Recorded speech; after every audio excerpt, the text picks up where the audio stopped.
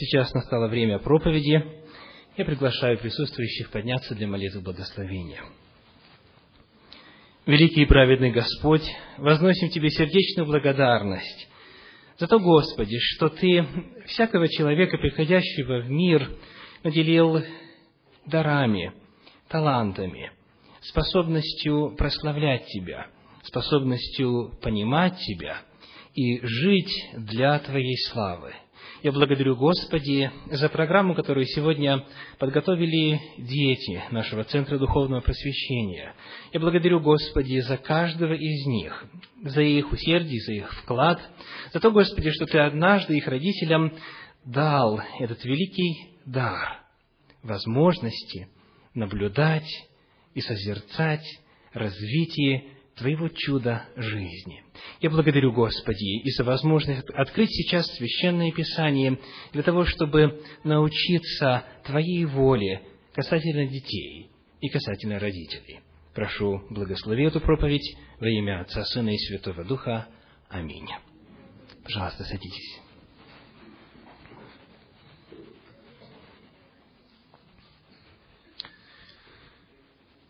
Главная идея моей сегодняшней проповеди зародилась около месяца назад во время лагерного съезда 4 русскоязычных церквей, который имел место на озере Иначе. Когда практически все разъехались и оставалась последняя ночь, мы остались там с группой молодежи из Сакрамента. И была моя очередь проводить вечернее богослужение в лагере. Я молился о том, чтобы Господь послал мысли, послал Слово, для того, чтобы сказанное было важным и насущным для этих людей. И среди всего прочего, что произошло в тот вечер у костра, во время задушевных бесед, одну деталь я особо запомнил. В разговоре мы говорили о детях, в том числе о моих детях. И кто-то из молодежи сказал: ну да, конечно, дети ведь это наше будущее. Я в самом себе услышал мысль: нет, это не так. «Дети – это ваше будущее», – сказал я молодежи. Они все еще не женаты, не замужем. «А мои дети – это мое настоящее». Так я и назвал сегодняшнюю проповедь.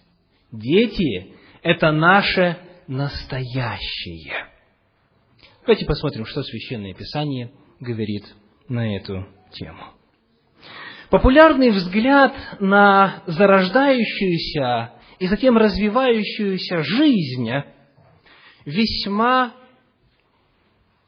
неблагоприятен для зачавшейся, родившейся и развивающейся новой жизни.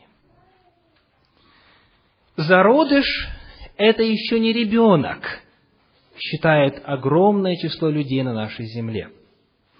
Ребенок – это еще не человек, считает еще большее количество жителей нашей планеты. Такие фразы, как «вот дорастешь до моих лет, тогда и рассуждать будешь», или «у тебя на губах еще молоко не обсохло», или «ты еще…» Даже неудобно в церкви говорить. Зеленый, вот это хорошее слово. А зеленый почему? Потому что зеленого цвета иногда что-то появляется под носом. Поняли, какой термин я имел в виду? Связанное с соплями, так? Вот это все является просто несколькими примерами того, как взрослые относятся к детям. Как взрослые относятся к своему наследию, к своим чадам. Этот популярный взгляд пропитывает буквально все, что мы делаем. Дети считаются людьми второго сорта.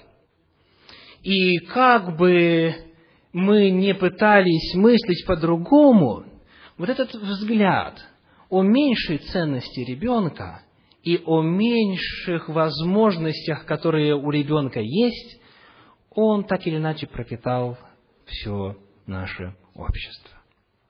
Давайте посмотрим, что Священное Писание говорит об отношениях к детям. И первое место, к которому я приглашаю вас обратиться, это книга пророка Иеремии, 1 глава. Книга пророка Иеремии, 1 глава, стихи 4 и 5. Иеремии, 1 глава, стихи 4 и 5. «И было ко мне слово Господне: прежде, нежели я образовал тебя во чреве, я познал тебя. И прежде, нежели ты вышел из утробы, я осветил тебя. Пророком для народов поставил тебя». Как вы думаете, если бы кто-то задал вопрос матери пророка Иеремии: что у тебя во чреве? Как бы она ответила? Или как большинство людей сегодня отвечает? Плод, у меня плод во чреве. Так или нет? Нет, у меня во чреве кто? Пророк. У меня во чреве пророк. Скажите, когда он стал пророком? Пророк Иеремия, согласно этому месту Священного Писания. Еще до зачатия, он говорит, прежде, нежели я образовал тебя во чреве, далее, прежде рождения я тебя поставил пророком. Итак, когда мы бы задали вопрос, кого она вынашивает, с точки зрения Библии нам нужно было бы ответить как? Пророка. Кто родился? Пророк родился. Давайте посмотрим на Евангелие от Луки, 2 главу, стихи с 10 по 12. Это уже Новый Завет. Евангелие от Луки, глава 2, стихи с 10 по 12. Содержат примерно такого же рода слова касательно другого человека, который родился в мир. Евангелие от Луки, 2 глава, стихи с 10 по 12. «И сказал им ангел: не бойтесь, я возвещаю вам великую радость, которая будет всем людям, ибо ныне, то есть сегодня, родился вам в городе Давидовом кто? Спаситель, который есть Христос Господь. И вот вам знак: вы найдете младенца в пеленах, лежащего в яслях». Итак, вопрос: кто же все-таки родился? Спаситель, Христос Господь или, какой еще термин здесь используется? Младенец. Кто родился? Младенец или Спаситель, Христос Господь? Он говорит, чтобы вам узнать, что это именно Он, вот вам знак: ищите младенца. Когда мы задаем вопрос о том, как Господь смотрит на развивающуюся личность в утробе, как Господь смотрит на только что родившуюся личность, мы обнаруживаем, что Бог уже называет эту личность словом, термином, определением, которое будет соответствовать его будущности. Он называет этого младенца не исходя из его возможностей на данный момент. Он смотрит на это дитя в перспективе. И вот так уже изначально строит свои взаимоотношения с ним. И это не единственные примеры в Священном Писании, когда Бог еще до рождения человека говорит: родится вот этот, родится такой-то, и он будет тем-то. И поэтому, когда мы с вами смотрим вот эти примеры Священного Писания и много других, и пытаемся свое представление выстроить в соответствии со Словом Божьим, мы приходим к следующему выводу. Рождающиеся от женщины есть человеческая личность, в которой уже все, что потом только раскроется на определенных этапах развития, уже все есть. Уже все заложено. Когда рождается ребенок, то потенциал и способности, которые он позднее обнаружит, они уже существуют, они уже в нем. Это уже он. И пройдет время, и эти способности станут очевидными, но все, что будет, в нем уже есть. И даже еще прежде его зачатия, потому что Господь знает конец от начала. Вот скажите, как бы вы оценили такую фразу? Это справедливо или нет? Великий французский писатель Виктор Гюго родился 26 февраля 1802 года на востоке Франции, в городе Безансоне. Это правильно сказано или нет?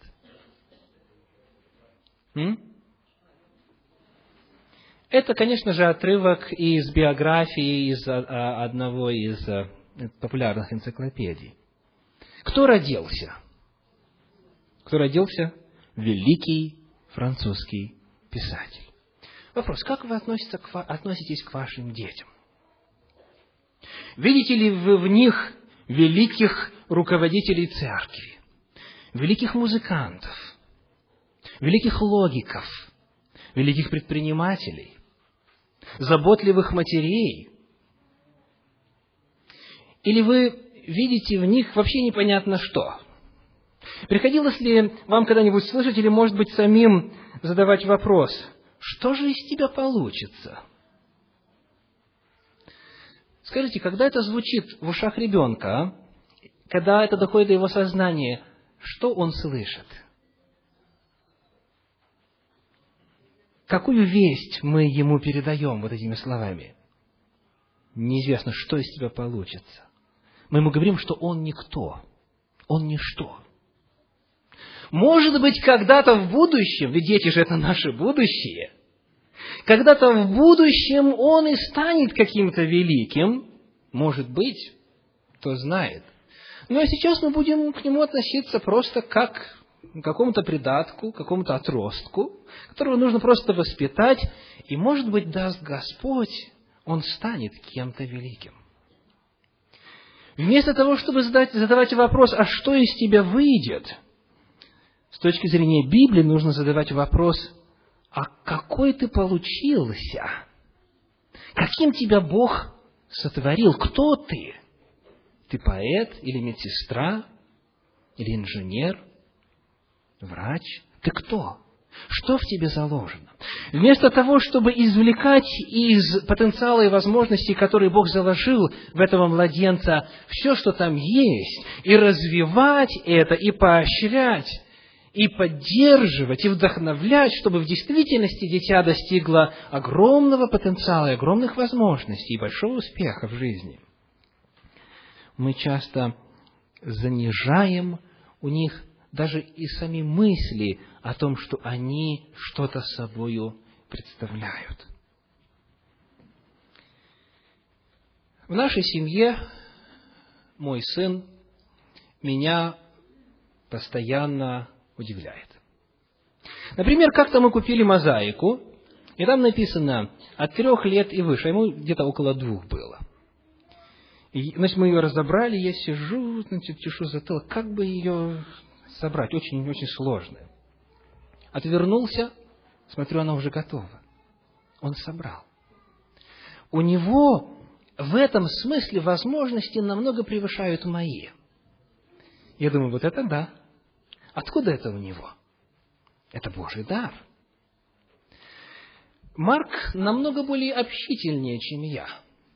Однажды мы поехали собирать малину. Здесь есть такое замечательное местечко, город Carnation, и он находится между 90 и 520. И там есть такое понятие, как you-pick, то есть ты сам собираешь эти ягоды, потом их взвешиваешь и платишь за них. Так вот, Ramblinger Farms называется это дело.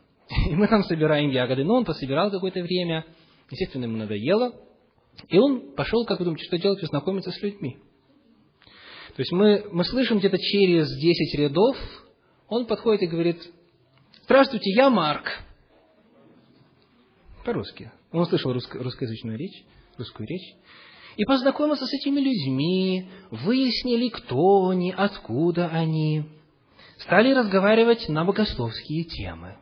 Он же Марк, как и евангелист, и те заметили, и тот стал им об Иисусе Христе рассказывать. И я думаю, вот это удивительный дар Господь дал в нашу семью, потому что я совершенно иной. мне гораздо труднее заводить контакт. Вот так просто подойти и сказать: я Виталий. Нас вообще учили, что это неприлично. А тем более, если вас каждый Божий день в школе клевали за то, что вы богомолец, не особо-то разговоришься. А Господь послал его в нашу семью, и Он помогает нам налаживать контакты с людьми, которых мы даже и не знаем. Мы идем гулять на детскую площадку, смотрим, он уже познакомился. Мы подходим, контакт уже налажен. Мы знакомимся с родителями, и появляется возможность свидетельствовать о Господе. И так далее. Многие ли из нас могут играть так, как вот играли сегодняшние дети? Многие ли из нас могут так петь? Видите, что часто получается, что мы обращаем, как взрослые, обращаем внимание на то, чего у них еще и нету, и пытаемся очень усердно вложить в них то, что у нас есть, пренебрегая возможностью развивать то, что у них есть, и учиться у них, потому что они личности, сотворенные Господом, для того, чтобы занять важное место в этом обществе. И они его уже занимают. Признаем мы это или не признаем. Они – это наше настоящее. И они должны быть частью этого общества и частью нашей церкви. Ждать, когда, может быть, когда-то в будущем они станут таковыми, это значит потерять драгоценное время и, возможно, так никогда и не помочь раскрыть нашим детям потенциал, заложенный в них Творцом. И вот об этом потенциале Священное Писание неоднократно говорит. Давайте посмотрим на пример из книги «Исход» 2 главы. Откройте, пожалуйста, книгу «Исход», 2 главу, стихи 7 по 11. Исход, 2 глава, стихи 7 по 11 говорят следующее. «И сказала сестра его дочери фараоновой: не сходить ли мне и не позвать ли к тебе кормилицу из евреянок, чтобы она вскормила тебе младенца? Дочь фараонова сказала ей: сходи. Девица пошла и призвала мать младенца. Дочь фараонова сказала ей: возьми младенца сего и вскорми его мне, я дам тебе плату. Женщина взяла младенца и кормила его, и вырос младенец, и она привела его к дочери фараоновой, и он был у нее вместо сына, и нарекла ему имя Моисей, потому что, говорила она, я из воды вынула его». Сколько времени требуется на то, чтобы выкормить младенца? Богословы, сравнивая исторический фон того времени с библейским повествованием, дают такие цифры, как 3-5 лет. Есть мнение о том, что ему было 12 лет, когда он пошел в дом дочери фараона, поскольку он был прообразом Иисуса Христа, и тот как раз в возрасте 12 лет тоже проявил незаурядные способности. Но как бы то ни было, это тот, кого мы назвали бы еще ребенок. Дети, кому из вас сейчас 10, 12, 11, 13 лет? Поднимите руку. С 10 до 13. Так? Спасибо. Вот, как вы думаете, у них большой потенциал? Что они в этом возрасте могут? Представляете, вот этот младенец, затем ребенок по имени Моисей провел очень немного времени в своем доме. В доме, где знали Господа, где служили Ему. Но этого ему было достаточно, чтобы, попав в роскошные дворцы фараона, сохранить свою веру. И позже, когда он уже вырос и возмужал, он сделал выбор в пользу служения Богу. И, как говорит Священное Писание, поношение Христова почел большим для себя богатством, нежели египетские сокровища. Вот в этом, казалось бы, достаточно еще и малом возрасте он был способен на восприятие и формирование мировоззрения, которое стало для него духовной платформой на всю оставшуюся жизнь. Еще один пример в Священном Писании, хотя их много, но сегодня мы рассмотрим из первой книги Царств. Первой книги Царств, 1 главы. Давайте откроем. Первая книга Царств, 1 глава, стихи с 20 по 28. «Через несколько времени зачала Анна и родила сына, и дала ему имя Самуил». 1 Царств, 1 глава, стихи с 20 по 28. «Ибо говорила она от Господа я, и спросила его. И пошел муж Илкана и все семейство совершить годичную жертву Господу и обеты свои. Анна же не пошла, сказав мужу своему: когда младенец отнят будет от груди и подрастет, тогда я отведу его, и он явится пред Господом и останется там навсегда». И она это как раз сделала. 24 стих говорит: «Когда же вскормила его, пошла с ним в селом, взяла 3 тельца и 1 ефу муки и мех вина, и пришла в дом Господень в селом. Отрок же был еще дитя».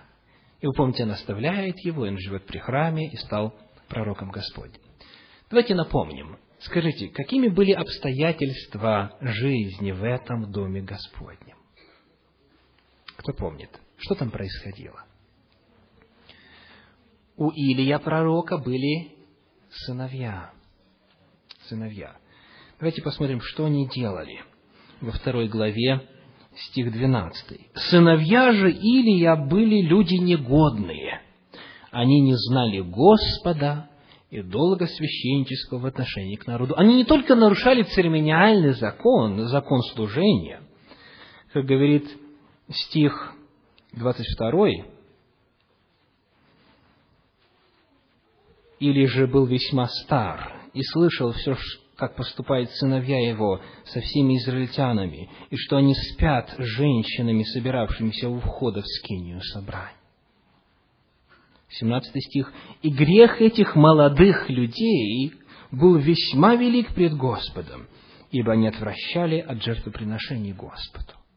Так они были молодыми людьми. Смотрите, что происходит, когда у нас есть молодые люди, юноши, и мальчики чуть меньшего возраста? Какое естественное желание появляется у тех, кто помладше? Ответ – подражать. Но мы видим, что с Самуилом этого не произошло.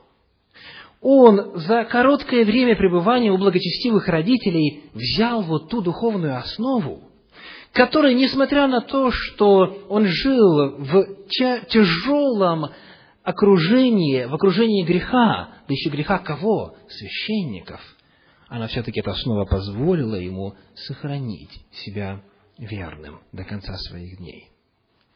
Дети на это способны. Они могут.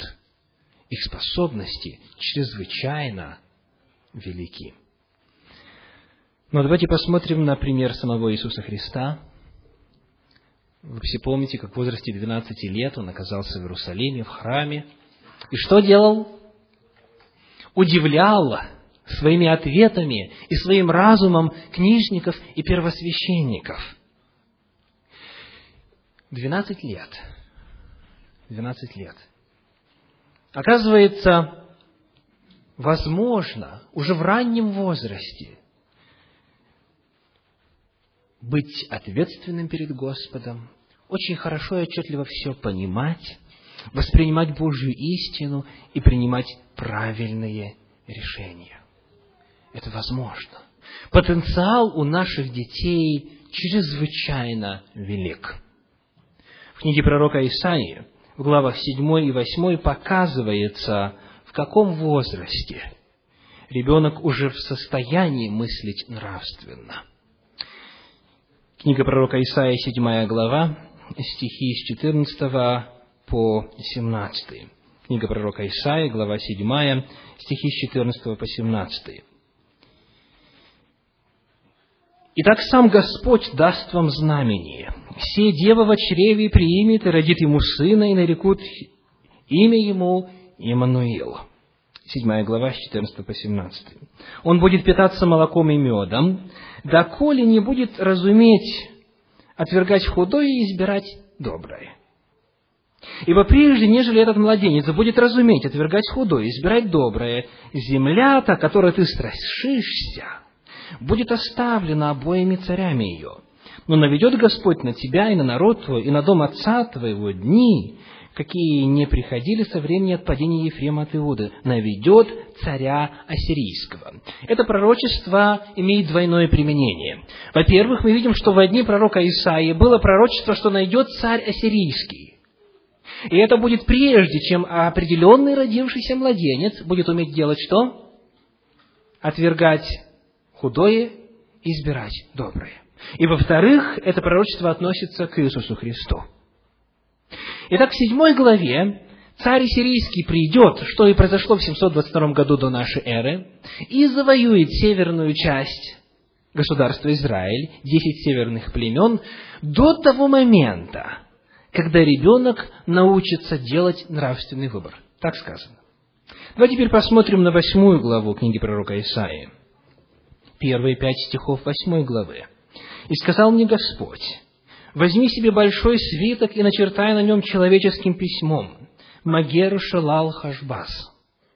И я взял себе верных свидетелей, Урию священника и Захарию, сына Варахиина. И приступил я к пророчице, и она зачала и родила сына». Исаия 8 глава, первые 5 стихов.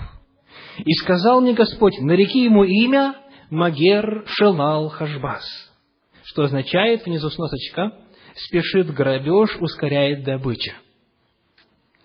«Ибо прежде, нежели дитя будет уметь выговорить: отец мой, мать моя, богатство Дамаска и добычи самарийские понесут перед царем ассирийским».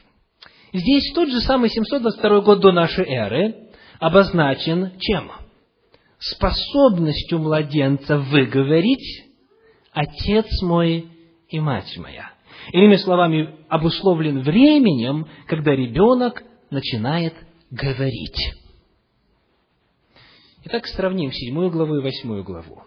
И в 7 главе, и в 8 главе описывается один и тот же исторический факт.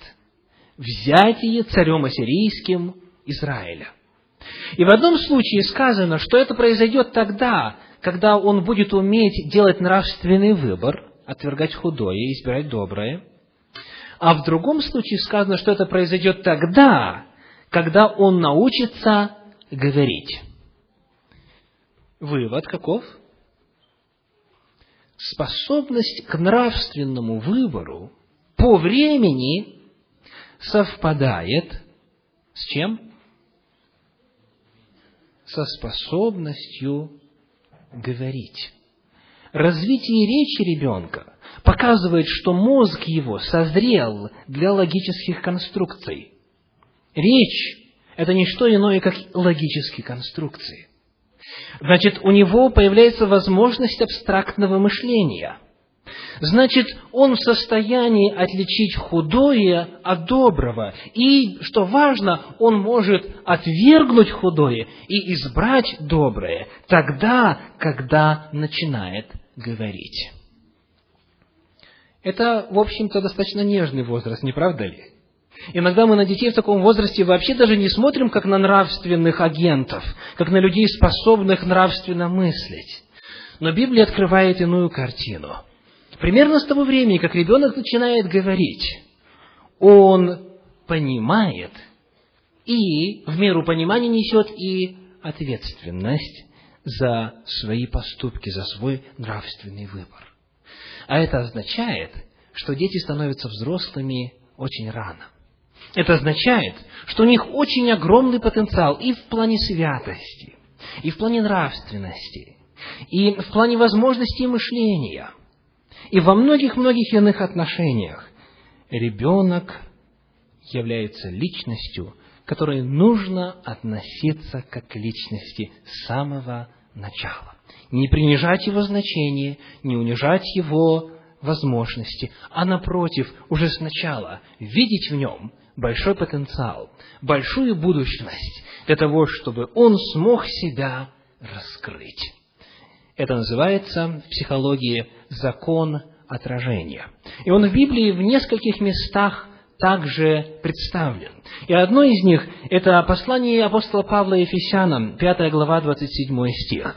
Ефесянам 5 глава, стих 27. Там описываются взаимоотношения между мужем и женой, и на примере этих взаимоотношений показывается действие этого закона отражения. Ефесянам 5 глава, стих 27. Сказано: «Чтобы представить ее себе славною церковью, не имеющую пятна или порока, или чего-либо подобного, но дабы она была свята и непорочна». Давайте прочитаем внимательно. Говорится, что Он ее представляет такою, славною церковью, без пятна и порока, для того, чтобы она что? Стала такою. Еще раз посмотрите в Библию. Сказано: представить ее себе славную церковью, не имеющую пятна и порока, или чего-либо подобного, дабы она была святой и непорочна. Иными словами, в зависимости от того, как мы относимся к человеку, очень часто он таким и становится. В зависимости от того, как мы воспринимаем человека, насколько мы его оцениваем, в зависимости от этого он и развивается, и достигает, либо не достигает ничего в жизни. Вопрос. У тех из вас, у кого есть старшие и младшие дети в семье, скажите, чем они отличаются? Чем отличается старший от младшего? Как вот обычно, в средних, нормальных, обычных семьях. Чем? Почему-то кажется, почему-то младший всегда воспринимается меньше его фактического возраста. А старший, от старшего ожидают часто больше его фактического возраста. Просто родители привыкают, что это у нас последний ребеночек, что он еще маленький или она еще маленькая, она еще не может, он еще не умеет. Вот мне как раз довелось быть старшим в семье, и кроме этого еще у меня было 3 сестры. И я всегда эту несправедливость обнаруживал. Я вспоминал себя в возрасте 7 лет, и ожидания родителей от меня, и своих сестер, иногда в возрасте 10 лет, и отсутствие таковых ожиданий от них. Ну, понятно, тут разный пол и прочее, прочее. Но в целом, как правило, если вы относитесь к ребеночку как еще маленькому, вы его храните в тепличных условиях, не даете ему развиваться, проявлять самостоятельность и так далее, что происходит? Он таким и становится. Он таким и становится. Закон отражения действует постоянно. И вот по причине разного отношения к детям, они по-разному растут и по-разному формируются. Я помню, как однажды, мне было 14 лет, и зимой как-то в переполненном автобусе меня по ошибке назвали молодым человеком. О, это такую во мне произвело на целую неделю перемену. Трудно представить. Меня назвали молодым человеком. Не шпаной какой-нибудь, не подростком, так? Или как у нас есть одно из произведений «недоросль», так, в классической литературе, «недоросль», а молодым человеком. Я с тех пор и стал себя ощущать молодым человеком. И так далее. Относитесь к детям как к личности, которые обладают большим потенциалом. Время, конечно же, у нас бежит, и поэтому мы опустим, может быть, всякие детали, но слышали вы когда-нибудь о таком понятии, как язык няни? Язык няни. Это какой язык? Пример приведите. Бибика поехала. Бибика поехала. Вот скажите, что думает взрослый, когда вот так с ребенком разговаривает? Чаще всего, что у того еще мозгов почти нету, он нормальные слова не поймет. Так? Или почему это происходит? Или «а-та-та, Соню». И потом мы удивляемся, почему ребенок не может правильно выговаривать сложные слова, почему он обходится междометиями и так далее. Оказывается, мы программируем на это. Дети очень умны, весьма умны. Марку, которому сейчас 4,5 года, очень часто приходится меня в этом смысле удивлять. Он произносит такие сложные предложения и такие конструкции сложные, самое главное, слова редко употребимые, что я удивляюсь. Оказывается, он на это способен. Оказывается, он на это способен, как и любой ребенок. Пусть их развитие начнется с самого начала. Не откладывайте их развитие на будущее. Не ждите какого-то будущего, когда они смогут себя проявлять. Начните сегодня, начните с самого начала. Вовлекайте ребенка в процесс принятия решений для семьи, чтобы он понимал причину, чтобы он не просто слышал «нет, нельзя» или «нет, можно», или «ну ладно, уговорил», чтобы он знал, что мы не можем что-то купить, потому что у нас есть вот такие расходы, и пусть ребенок постепенно учится понимать и мыслить, и видеть причинно-следственную связь. Для этого Господь наделил каждого ребенка надоедливой способностью задавать вопросы «почему?» по 100 раз. Они постоянно хотят знать причину. Вовлекайте в процесс принятия решений. Раскрывайте и используйте его потенциал. Воспользуйтесь теми 2 рыбками и 5 хлебами, которые есть у этого мальчика, и накормите огромную толпу с помощью Иисуса. И учитесь у детей, вместо того, чтобы только поучать их, как делал Христос. Он ставил детей в пример. Итак, сегодня, в начале учебного года, мы открыли Священное Писание для того, чтобы еще раз освежить в памяти, что Священное Писание говорит о правильном отношении к детям и об их потенциале. Сейчас у нас время молитвы благословения детей на очередной учебный год. Мы хотели бы помолиться не только о детях, которые учатся, но тех, кто идет в детский садик, или же еще пока дома остаются. Но главная цель наша – это просить у Господа мудрости и благословения на учебу наших детей, на очередной учебный год. Поэтому сейчас я приглашаю всех детей пройти на сцену, и приглашаю также пресвитеров нашего центра подойти сюда вперед, для того, чтобы мы могли совершить общую молитву благословения детей. Дорогой Небесный Отец, я благодарю Тебя сердечно, Господи, за то, что Ты наградил нашу церковь таким большим количеством детей разного возраста. Благодарю, Господи, за то, что они не перестают нас удивлять, не перестают нас учить, не перестают проявлять свои дары, таланты, которыми Ты их наделил. И мы просим, Господи, благослови их обильно на новый грядущий год учебный. Благослови, Господи, тех, кто начинает учиться, и тех, кто посещает детские сады, и дома остается. Благослови, Господи, всех детей, стоящих перед Тобой в молитве сейчас.